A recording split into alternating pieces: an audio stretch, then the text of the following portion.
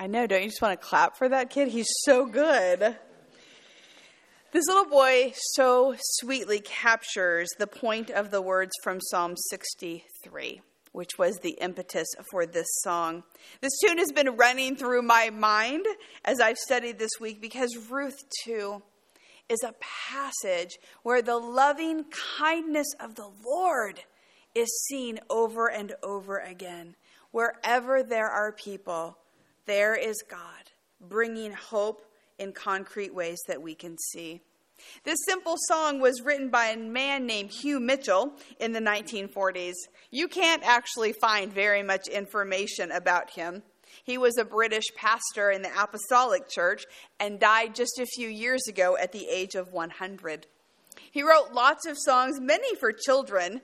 This is the best known, and it's found in various hymnals, has been translated to different languages. He held many roles in the church, including missions work. But this piece of music, which countless believers in Christ have sung throughout the years, continues to be a good reminder of King David's prayer to the Lord. But let's think about these words from Psalm 63 for just a moment.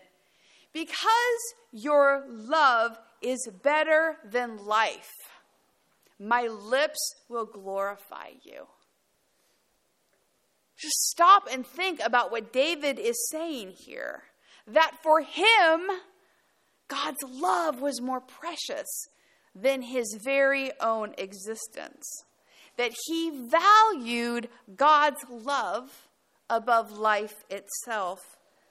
Now, these words of David were believed to have been written when he was in the wilderness being hunted by Saul, reverberate in our own souls. May that be our prayer. God, my life on earth is not as important as knowing your love.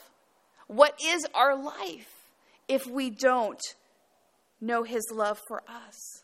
This is a truth that we want to embrace as his church, that the love of God is better than anything we have here. The love of God is all over the text that we read today, and we want to talk about how we see that love manifested, helping people, how they express it, what that means for us. So we're going to be reading Ruth 2. It's a long narrative, but it's a good narrative.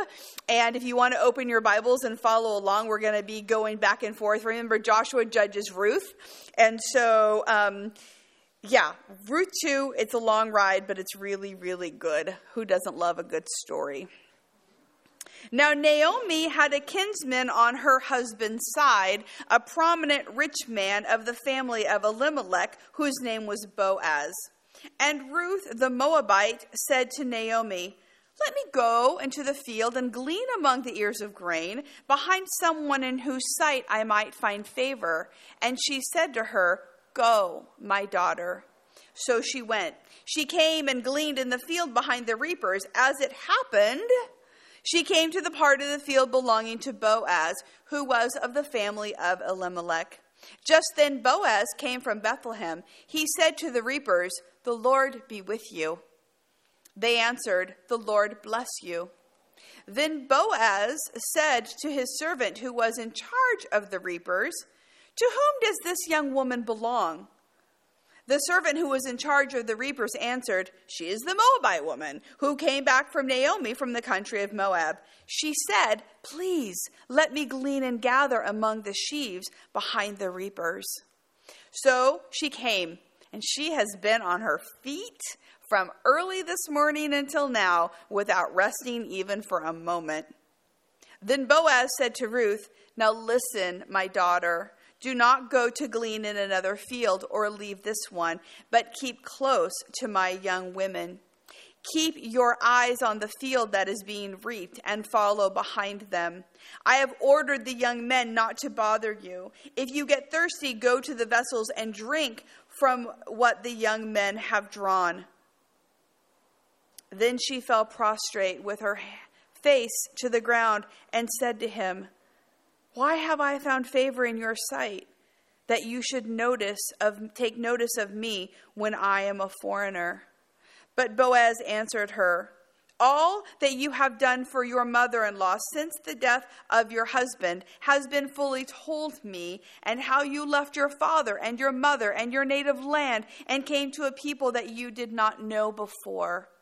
May the Lord reward you for your deeds, and may you have a full reward from the Lord, the God of Israel, under whose wings you have come for refuge."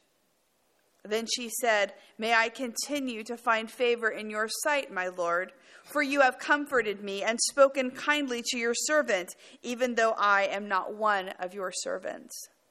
At mealtime, Boaz said to her, "Come here and eat some of this bread and dip your morsel in the sour wine."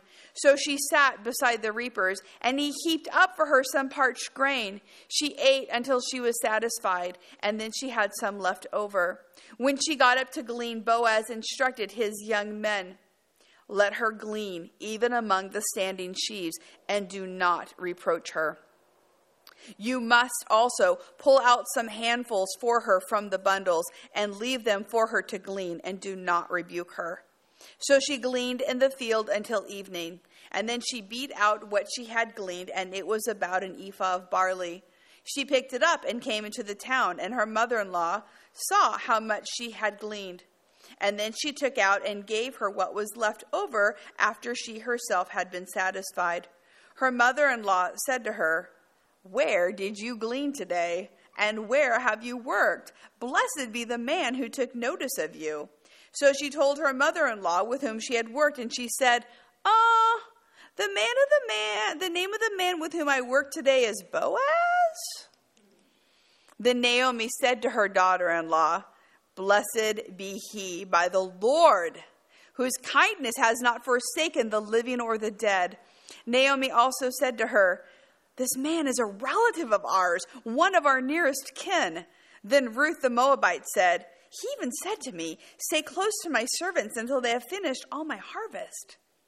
Naomi said to Ruth, her daughter-in-law, "It is better, my daughter, that you go out with his young women. Otherwise, you might be bothered in another field."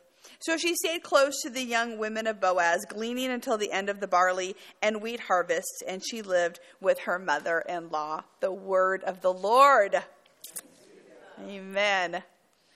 So before we proceed, we need to talk about a seminary word, because it is a characteristic of the Lord, and it is a major theme in Ruth. It is chesed. And there's not one good English equivalent of it that captures its meaning. It actually brings together many words that we understand, such as loyalty and faithfulness, kindness and goodness and mercy, love and compassion. It is who God is, and it is what he does. And because of his covenant with his people, he treats them consistently with unconditional and tender love. And that love persists. That's what chesed means, that it persists even when the people are in sin or rebellion. Now, chesed is also when a more powerful person helps a situationally weaker person, like we just read, where an extraordinary act of mercy goes beyond what would be expected. Most of the time in the Old Testament, the word is used to describe God and what he does. But when his loving kindness is experienced and understood, then it becomes the basis of chesed between humans. Think about David and Jonathan, whose abiding friendship is often used to understand this characteristic. In Ruth, this word appears a few different times to describe God, but also it is used once to describe Ruth and Orpah, the Moabite women who have somehow internalized and understood and caught God's unconditional love. It is used in this chapter to describe God, and we also see its evidence all over behind the scenes and in the actions of the main characters. So this morning I want to pose 3 questions for us to consider. And we're going to use the word loving kindness, and it doesn't exactly capture the sentiment of chesed, but for our purposes today, we will use it, remembering that it also means all of those other words altogether. So here's the first question I would ask you. Where do we see the loving kindness of God in this passage? Now, the narrator gives us an aside to tell us that there is a wealthy relative named Boaz of Naomi's. Ruth is not aware of him because she, of course, is not from there. But somehow she ends up in his field. She just happened, is what the writer says, to choose to glean on the plot of land of the man who is a prominent part of her husband's family. So then that causes us to think about coincidence and God's will. Those who are more rational among us might say, well, yeah, serendipitous events happen every day. Who is to say that God planned it or not? No, it's true that there is mystery in how much God intervenes and how much he points us in the right direction and allows us to find our own way.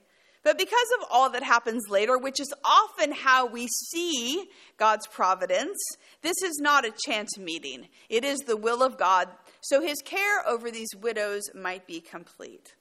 This leads us to another way that God is directly helping here.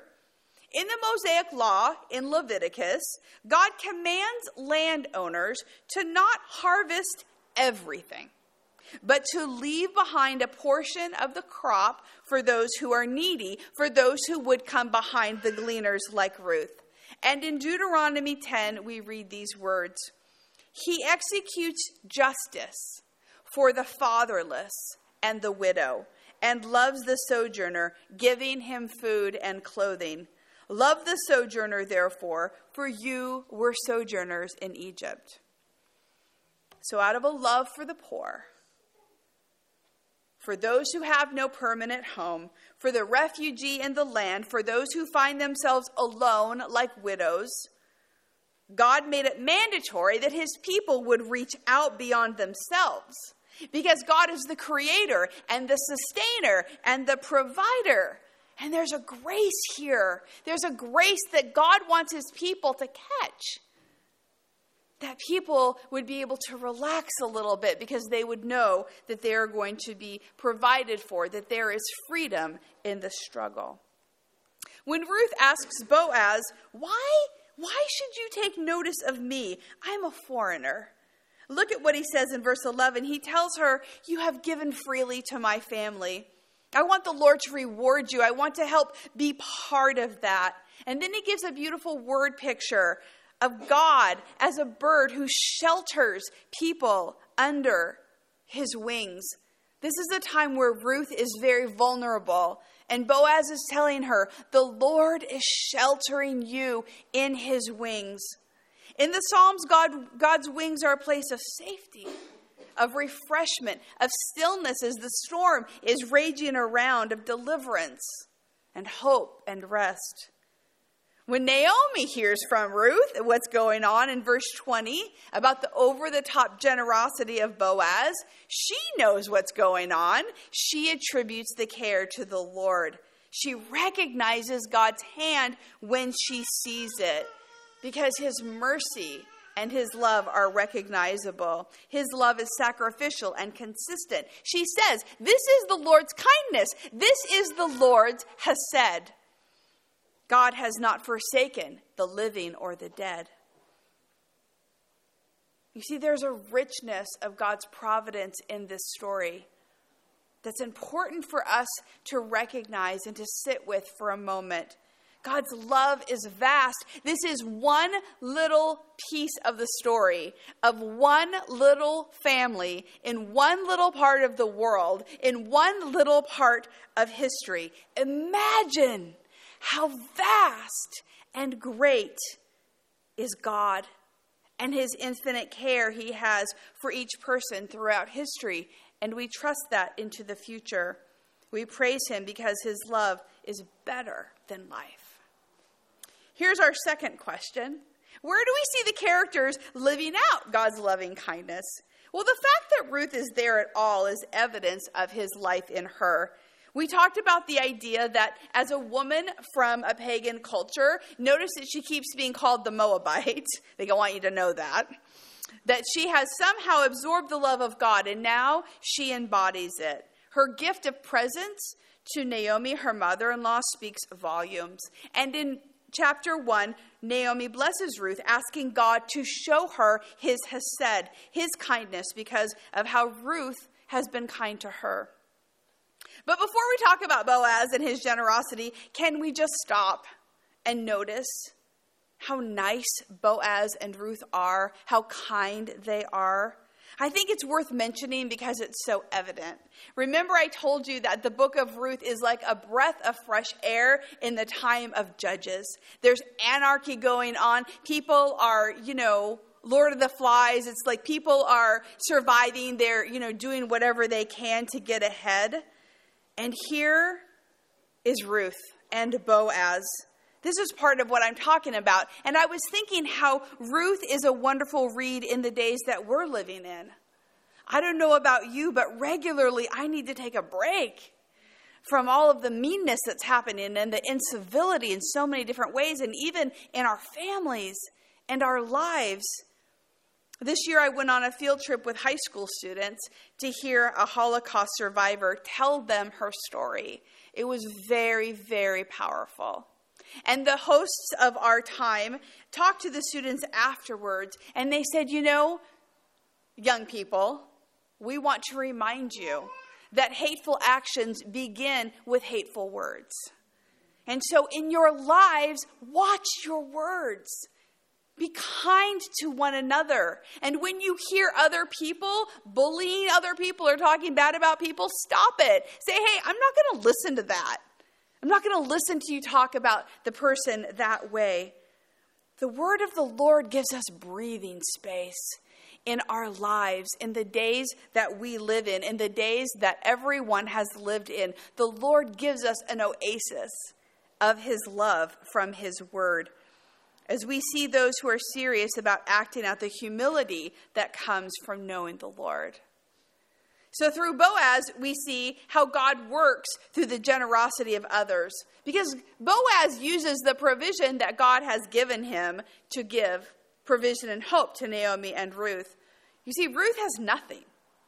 She's alone. She's a foreigner working out in the fields like many would have done who were not native to that country. And Boaz could have exploited her and treated her harshly. She was at his mercy.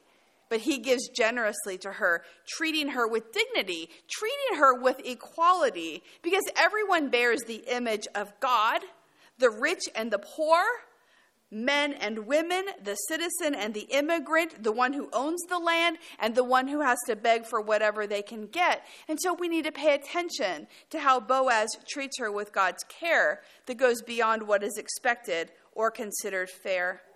In our small group this spring, we've been talking about stewardship. What do we do with all that the Lord has given to us? Not just time and money and talents, but other things. And one of the things that we talked about was influence. The voice and the power that we've been given in this life because of our experience or our education or because of what we own, how persuasively we use our words to convince others to act. And we talked about how there is a job now called influencers. That's a job.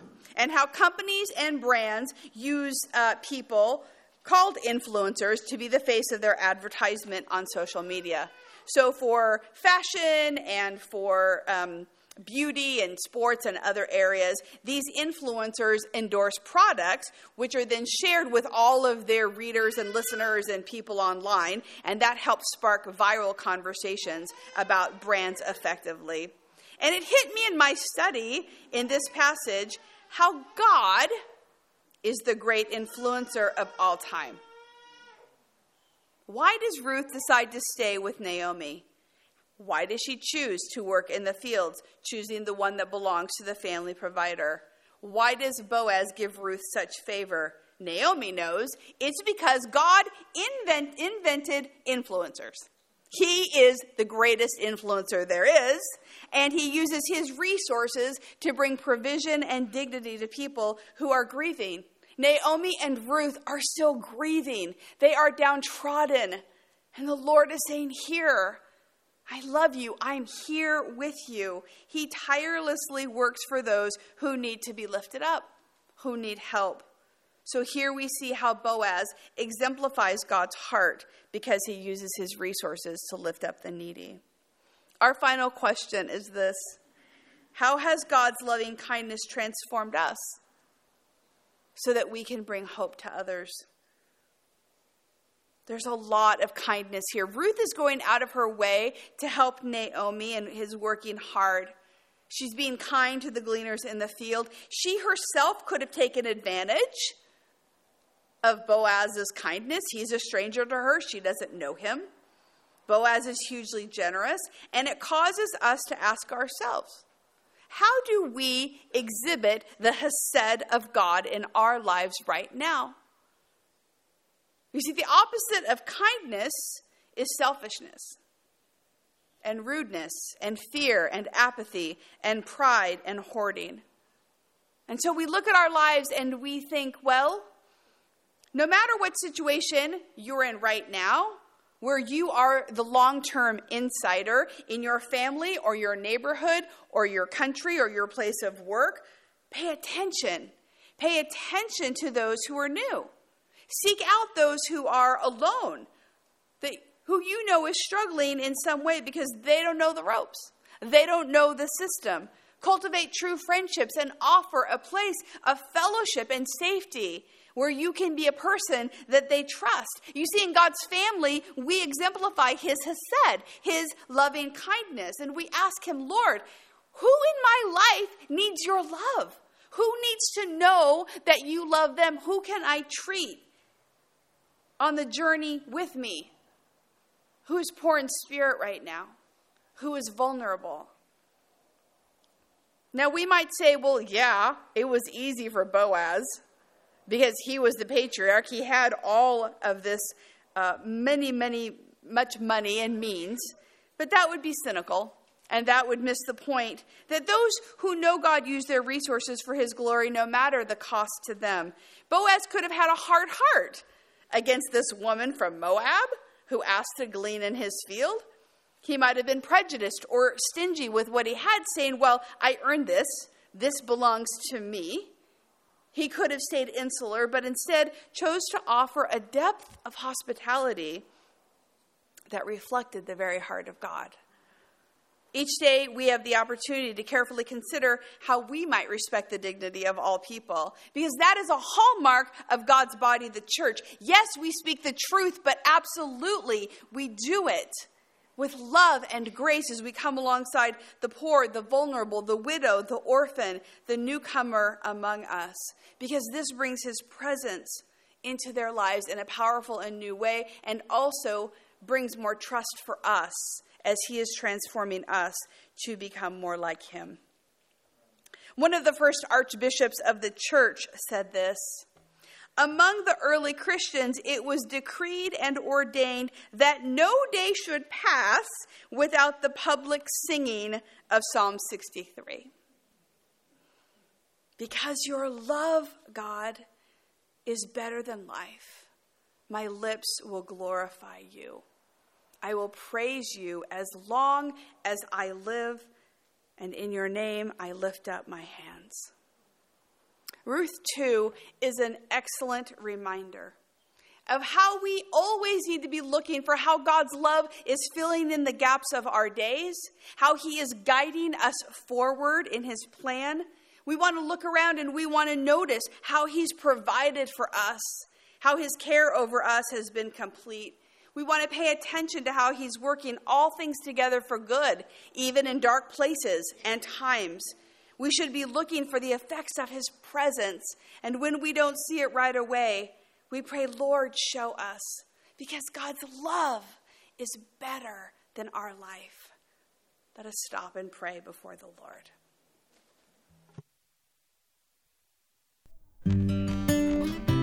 Thank you for listening. If you would like to learn more about the Free Methodist Church of Santa Barbara, you can visit us online at fmcsb.org. We pray this message has been a blessing to you.